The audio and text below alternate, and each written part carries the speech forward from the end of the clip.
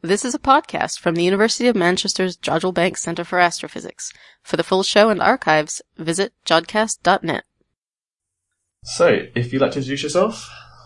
Hi, I'm Jonathan Pober, coming here from Brown University in Providence, Rhode Island. Guess doing the research I'm about to talk about for close to a decade now, so excited to share some progress with you. Awesome. So what is that research? So I'm in the field of what's called 21 centimeter cosmology. Basically, those two words put together, I want to do cosmology, study the origins, the evolution of the universe, and I'm doing it through the 21 centimeter line, which is a spectral line associated with neutral hydrogen. In short, I'm trying to map out all of the hydrogen gas in the entire universe and understand how it's evolved over cosmic time. Cool. So for a quick introduction, what is the 21 centimeter line? So a 21 centimeter line is an atomic transition associated with a neutral hydrogen atom. Very small energy difference that comes from the proton and the electron being either aligned or anti-aligned. In terms of their spin? In terms of their spin, that's right. And most hydrogen atoms will never undergo a 21 centimeter transition, but there are so many hydrogen atoms in the universe that we can observe what the hydrogen is doing by mapping out the 21 centimeter line. So the 21 centimeters refers to the wavelength of the line then? That's right. So that's in the radio regime? That's right. It's in the radio, and because I'm trying to do cosmology, study the history of the universe, I'm looking at a time when the universe was smaller than today. And so the expansion between when a hydrogen atom early in the universe emitted a 21 centimeter line, and when we observe it now, the expansion of the universe has stretched that line, typically for the regimes that I'm interested in, by something like a factor of 10.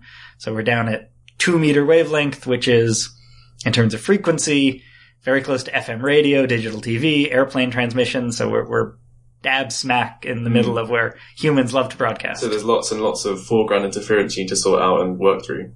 That's right. Yeah, human-generated emission is a major problem for us. So the two experiments I work on are in the Karoo Desert in South Africa and Western Australia at the Murchison site. So these are both future sites for the SKA. Sure. Yeah, we're not quite as lucky here in Cheshire with the Lovell telescope. It's pretty close to Manchester. Yeah. So what telescopes do you work with then? So the two experiments that are currently operational, there's the MWA, the Murchison Wide Field Array, that's in Western Australia, and the Hydrogen Epoch of Reionization Array, or HERA, and that's under construction right now in South Africa. Decent acronyms. Yeah, we've had worse. So yeah, how can this redshift tell us about the universe's cosmology then?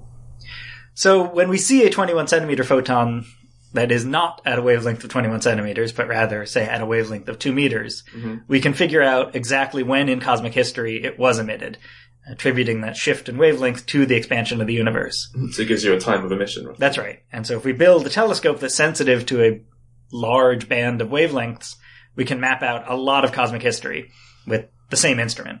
Yeah, so these signals are really faint then. Is there sort of any real-life comparison for how faint they're going to be, just to give some listeners a context?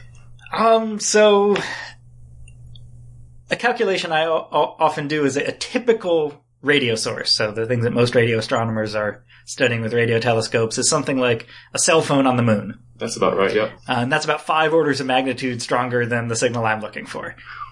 And how then do you separate them from the foreground emission? I guess that's been the majority of your work. That is the number one challenge in our field. That there's all sorts of other astrophysical radio emission. Even if we go to these radio quiet sites to get away from human-generated emission, we can't get away from other astrophysical processes that emit at these wavelengths. And so they swamp our signals by about 5 orders of magnitude. And separating them has been the challenge that I've been working on for the last decade. The spectral behavior of these emission mechanisms is expected to be different. So as a function of wavelength, astrophysical foreground emission, the stuff that's getting in our way, is pretty smooth. It doesn't look very different from wavelength to wavelength. Whereas our signal looks very different. Every wavelength is probing a different period in cosmic history, and so we're sampling a different portion of the universe. And if that were the end of the story, we'd have detected our signal by now. Statistical techniques can let you extract a very faint signal that has a lot of spectral structure underneath a very strong background of smooth signals. We can do that in a simulation. The problem is we're observing these signals through radio telescopes, and particularly radio telescopes at meter wavelength, that are built out of literally PVC pipe, chicken wire, copper plumber's tubing. These are not necessarily precision construction materials. Yeah, I think compared to some other telescopes people have seen, actual telescopes aren't always as elegant. Yeah, and so modeling the response of our telescope to that 1 part in 10 to the 5, that 5 orders of magnitude difference between our signal and our foreground, so that we can separate them, is the challenge right now. How do we actually model our telescope so we can remove its effects from our data and then cleanly separate the foregrounds and the signal? Wow. So what kind of methods would you use other than statistical methods which you mentioned? So there's a lot of different techniques that we're currently exploring, and so the name of the game is generally called calibration. It's the idea of getting the response of your telescope out over time, that, we're sensitive to temperature variations in the electronics of our telescope. As they heat up over the day and cool down at night, our telescope changes at the level that we care about. So you model those changes as well? We would love to be able to model those changes. Basically, we have our data, and we have to use our data to both constrain the sky that is not known and constrain the response of the telescope at a level that is not known. So separating the two things is the challenging part. And so, getting a model of your telescope that doesn't accidentally model some of your data out or move signals from your data that are actually astrophysical is really a lot of the work that we're doing right now, trying to explore how to do that and come up with new techniques for calibration and new ways to ensure the problems that we're very worried about don't affect us. What kind of new ways have you discovered? So typically the way a radio telescope is calibrated is you point it at a well-studied radio source and you say, I know what this source looks like. I'm getting this data. Therefore, I sort of have a mapping function from the true properties of the source to your data. Our telescopes that are basically antennas on the ground. They don't point anywhere, and they're sensitive to a huge area of the sky at once. So instead of being able to isolate one radio source that we know well, we have hundreds of thousands of sources all at one time that we don't know that well. And so building a better sky model, but also, having techniques that protect you against particular kinds of errors, the kind of errors that would prevent us extracting the signal, hasn't been a real question of interest for radio astronomy because they don't have these problems, whereas these wide field of view telescopes do. And so we've had to develop a lot of techniques from scratch. That's really cool. So this is comparable to the sort of working from the background in the CMB as well. So obviously you've got a really faint microwave signal there too, and you've got lots of galaxies in the Milky Way that emits it as well. So do you have the same kind of problems as that then? Yeah, I think in terms of that 5 orders of magnitude challenge, that's very comparable to what people currently working on CMB polarization experiments looking for the B mode or gravitational wave background signal. We're sort of at the same regime as those experiments are.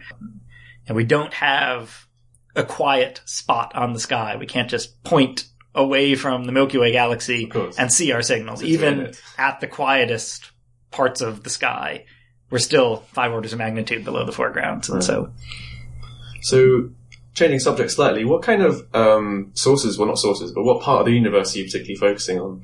So the first generation of these experiments are targeting what's known as the epoch of reionization, which is a period sort of shortly after the first stars and galaxies formed in the universe, and actually when galaxies started mattering on a cosmic scale.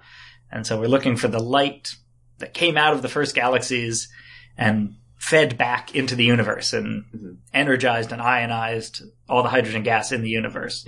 So it's really a question of when did structure, galaxies, become important in cosmic history? And what were those first galaxies like? How were they different from modern galaxies? And how can we sort of bridge the gap between the CMB at the very beginning of the universe and all the galaxies we see now? It was kind of the middle period. So we know about the CMB, and then there was the Dark Ages.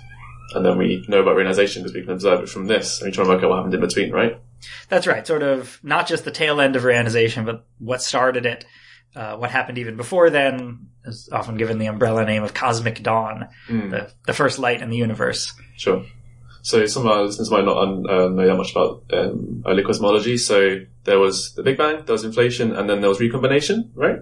So you want to give a quick overview of what that was? Sure, yeah. I mean, in kind of the standard model of cosmology, the universe, after the Big Bang, was very, very hot and very, very dense.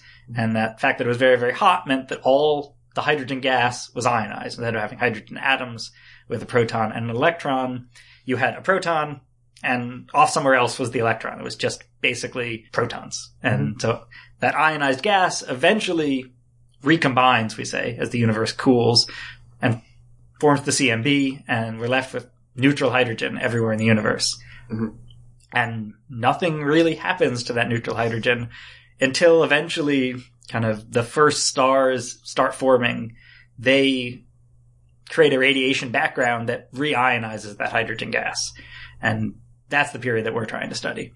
Well, as I've said, we haven't done this science yet. So I've been trying to do this for 10 years. We've never detected the 21 centimeter signal.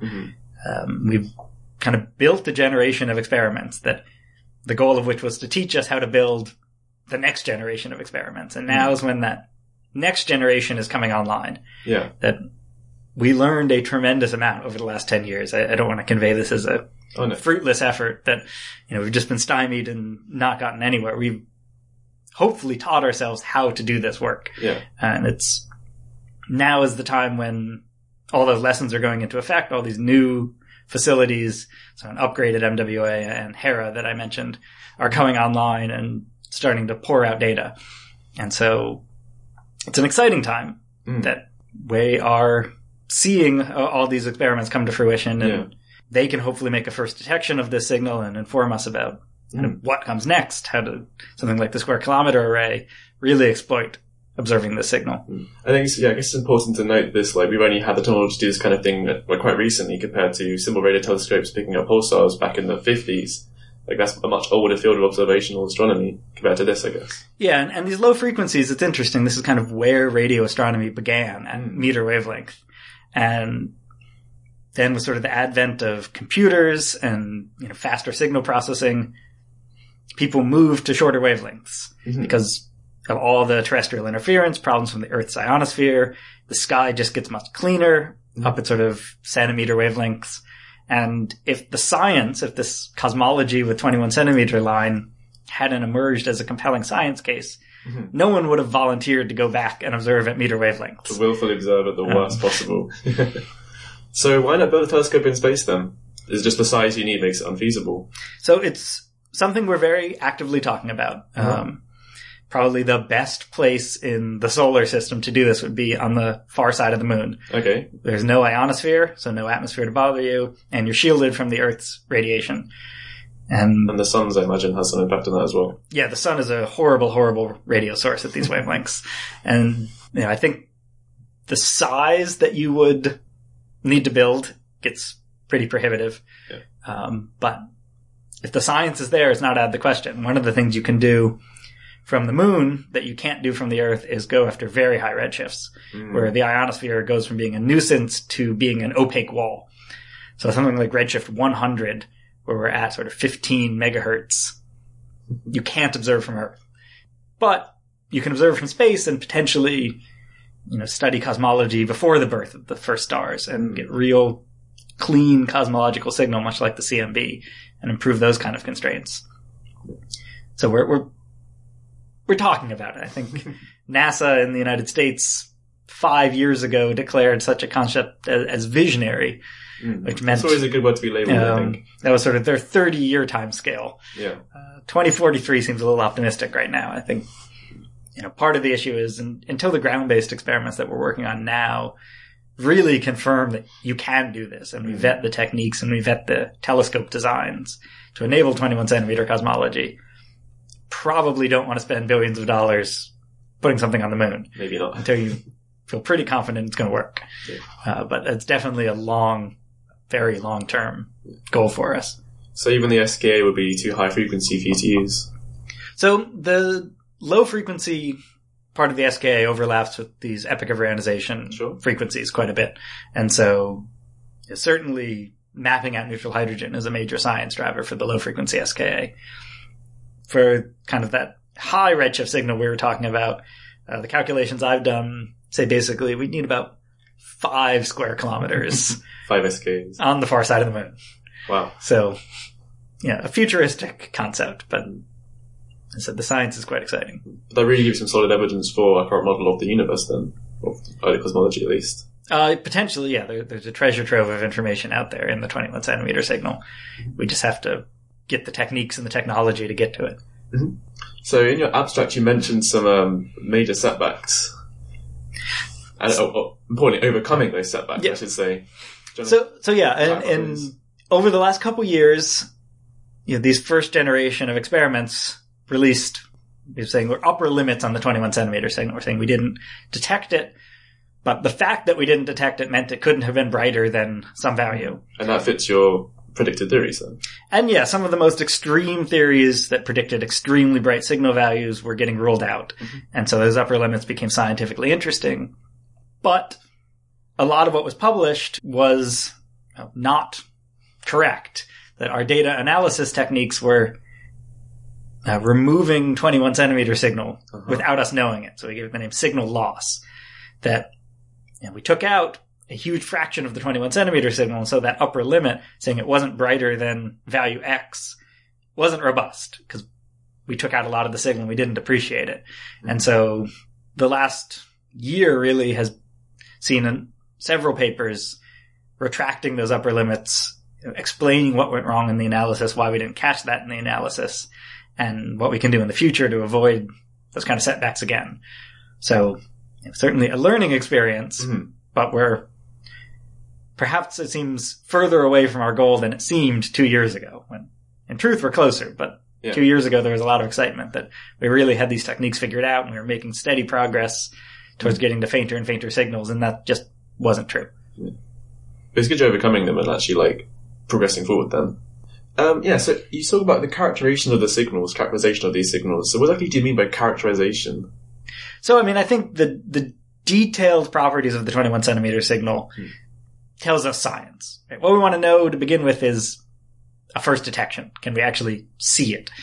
But then the properties of the signal as a function of scale on the sky tells us about the underlying galaxies that are driving ionization, whether it was more massive galaxies, were the first galaxies very, very small and not very massive. What was their spectra? Did they have different types of stars than modern galaxies? And these are all observationally, essentially unconstrained questions. And so that information is all encoded in the 21 centimeter signal. But it means we need to recover it with high fidelity. And then we need to model all the physics that go into making the 21 centimeter signal so we can extract that physics out from it again. Yeah. So right now, again, we're really working towards a first detection, but in hopefully a couple of years we'll have one, and then we'll have good measurements of the signal.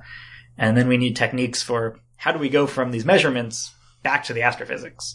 So would it be similar to the work on the CMB there? Because that's talking about observing structure of different scales. That's right. So we're looking at a very similar observable called the power spectrum. Mm-hmm. That's fluctuations in the signal on various scales in the universe. Where things get different from the CMB is the CMB is beautifully modeled by 6 numbers. Yeah. Maybe you can throw in a few more to add in extra physics, but there's 6 numbers and we know what they are, and so we can extract those 6 numbers by simulating millions of CMVs and finding the best fit effectively. Reionization, the first galaxies, the physics is a lot messier, and we don't have that simple 6-number characterization. We've got approximate characterizations, but that rely on only a couple parameters. But how good are those characterizations? How robustly will they tell us about the actual universe? I seem to remember that one of those 6 numbers is H, the Hubble constant. I seem to remember that the determination from Planck, so the CMB experiment, was different to that from redshifted galaxies by a non-negligible amount. Yeah, so that's definitely a major open question in cosmology right now. Is this tension between the Hubble constant coming from the CMB and galaxy surveys real? It's getting to the point where it's statistically significant. So 21 centimeter cosmology probably won't constrain the Hubble constant directly, but as it turns out, the reionization history of the universe is a major nuisance parameter for the CMB. Mm-hmm. The fact that we're observing the CMB through all the ionized hydrogen gas created during reionization imparts a subtle signal in the CMB that makes all the other parameters you constrain from the CMB slightly harder to constrain. And so there's been some interesting ideas proposed that if 21 centimeter cosmology can give you that reionization history, it can help these fundamental cosmology studies in removing that unknown from the CMB analysis and helping them only have to constrain 5 numbers instead of 6. Mm-hmm. That's really cool. Is there anything I haven't asked about that you're covering in your talk that you want to talk about? Excellent question. I'm trying to remember everything that's in my talk. There's certainly a lot of up-and-coming results that I want to highlight in my talk. Then, particularly the MWA is close to having some new results. So everything I'll be showing in the talk is preliminary, so I don't want to advertise too strongly, but close to having some really interesting results, reanalyzing some of its old data sets with new improved analysis techniques, and showing how far we've come in the analysis and learning how to do this science. And so there's definitely a note of optimism in the light of these retractions that progress is still being made and we are still moving forward. But so you're optimistic then about the future? I guess I have to be. I've been doing this for 10 years. I hope to be doing it for a while longer. And so I think we'll definitely get there somewhere. But I'm also an eternal pessimist at heart. So, have to take everything I say with a grain of salt. I think a lot of us in astronomy are. I guess one thing I should make sure I acknowledge, and I definitely do in the talk, is that these are large teams of people. The Murchison-Wide Array collaboration is probably over 200 people now. The Hera team is something like 80 people. And so there's a lot of efforts on a lot of different fronts going into these experiments. We're kind of past the age of a few radio astronomers setting up antennas in the desert and seeing what we can see. That was 10 years ago, and that was a lot of fun. But these really are becoming full-fledged collaborations. And so I want to make sure I acknowledge the efforts of all the people who've gone into the experiments, as well as all the local people who've contributed to helping build the experiments in South Africa, the traditional owners of the site in Western Australia, that a lot of cooks in the kitchen here. Okay, that's probably a good point to wrap it up then, I guess. Okay. Thanks so All much right, for your great. time.